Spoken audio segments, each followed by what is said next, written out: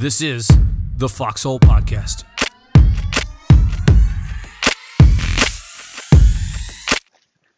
Anger, man, something that comes to mind a lot because not too long ago I was angry a lot. Probably like a lot of you, right?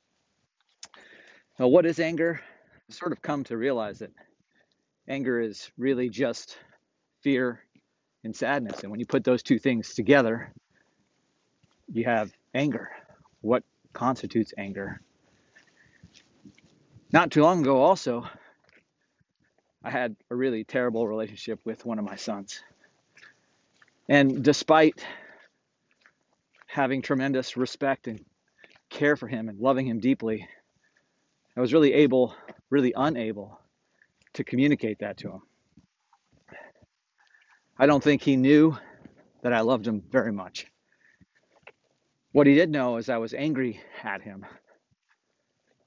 Man, we were traveling to sporting events on a regular basis, out of state, out of town, long weekend trips for him to play competitive basketball. Man, we would be in the car for 4 hours, sometimes longer, and we might only exchange a couple of words, right? One, he had to go to the bathroom. Two, he was hungry. That was the extent of our relationship. And no matter how hard I tried, every time I talked to him or said something to him, I would end up angry. And I know that he heard that and those comments from me as sort of disappointment, right? That's what it felt like to him. That it felt like I was not happy with him. But that wasn't it at all. I couldn't get out of that funk. I couldn't get out of that rut. I couldn't break that cycle.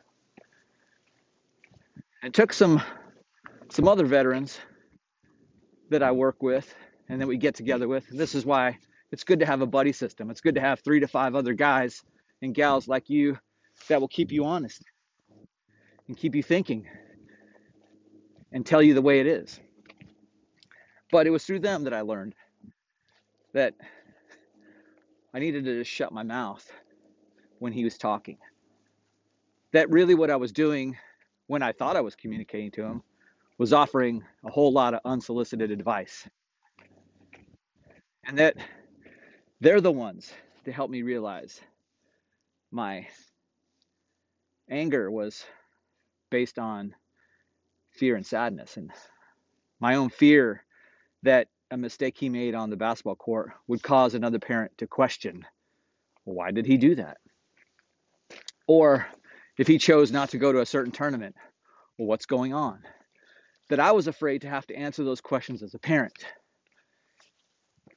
And it also made me realize that much of his basketball career was based on my wants for him.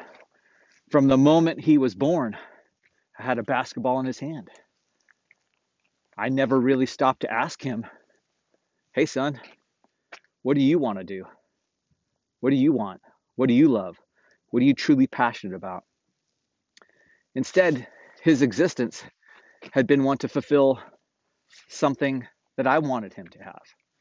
And now, here he is, every day approaching another day of him leaving the house and going off on his own, a man in his own right, and he's living for me.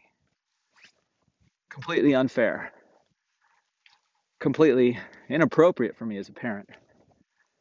But something I think a lot of us struggle with in communication with our spouses and our families and our children. So I really had to just shut up and listen. And I really had to just ask him, hey, what is it you want? And so I made a date with him to go work out. And in that time, I just apologized and said, hey, listen, this is what I've been doing. I've been doing it because I love you, but I haven't been listening to you. And that was the first time I asked him, what do you want to do? What do you want to be? And that was the first time that he felt safe in me telling him that whatever he wanted to do, I would support and I would be good with. It didn't have to be basketball. And I'll never forget that day.